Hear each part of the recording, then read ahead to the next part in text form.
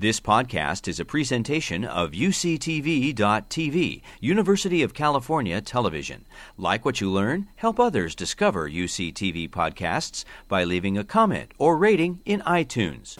You want to put on shoes, and ideally you want to have dry shoes, right? Since the most common way that you're going to get a lightning strike is through ground current. So a strike near you and you catch current coming off the ground. And then you want to avoid tall structures and or metal structures.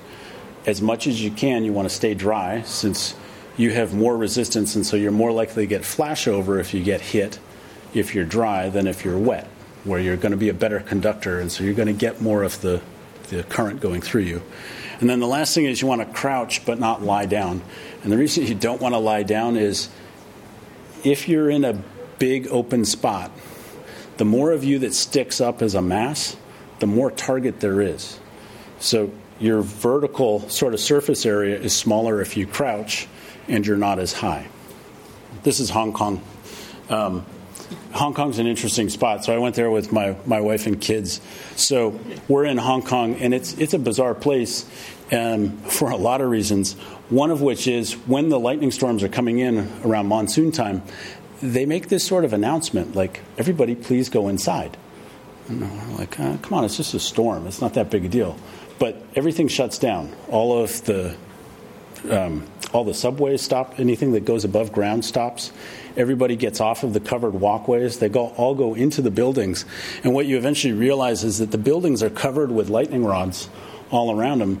And so we go up into our hotel room and watch out across the city. And honestly, it wasn't that great a view of the city, except that when the lightning storm comes in, it hits everything. And it arcs back and forth between the buildings. It's the coolest thing ever. But the other thing you don't realize is how much concussive force there is from a lightning strike.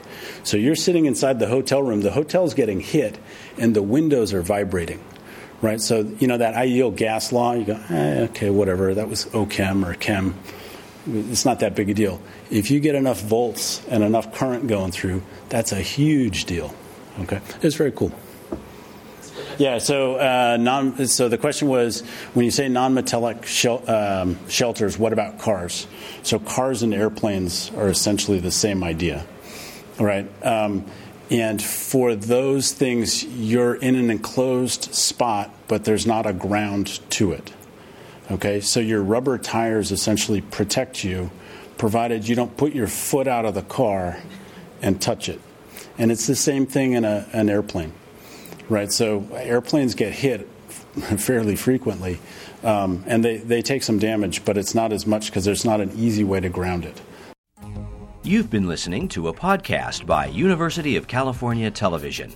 For more information about this program or UCTV, visit us online at uctv.tv.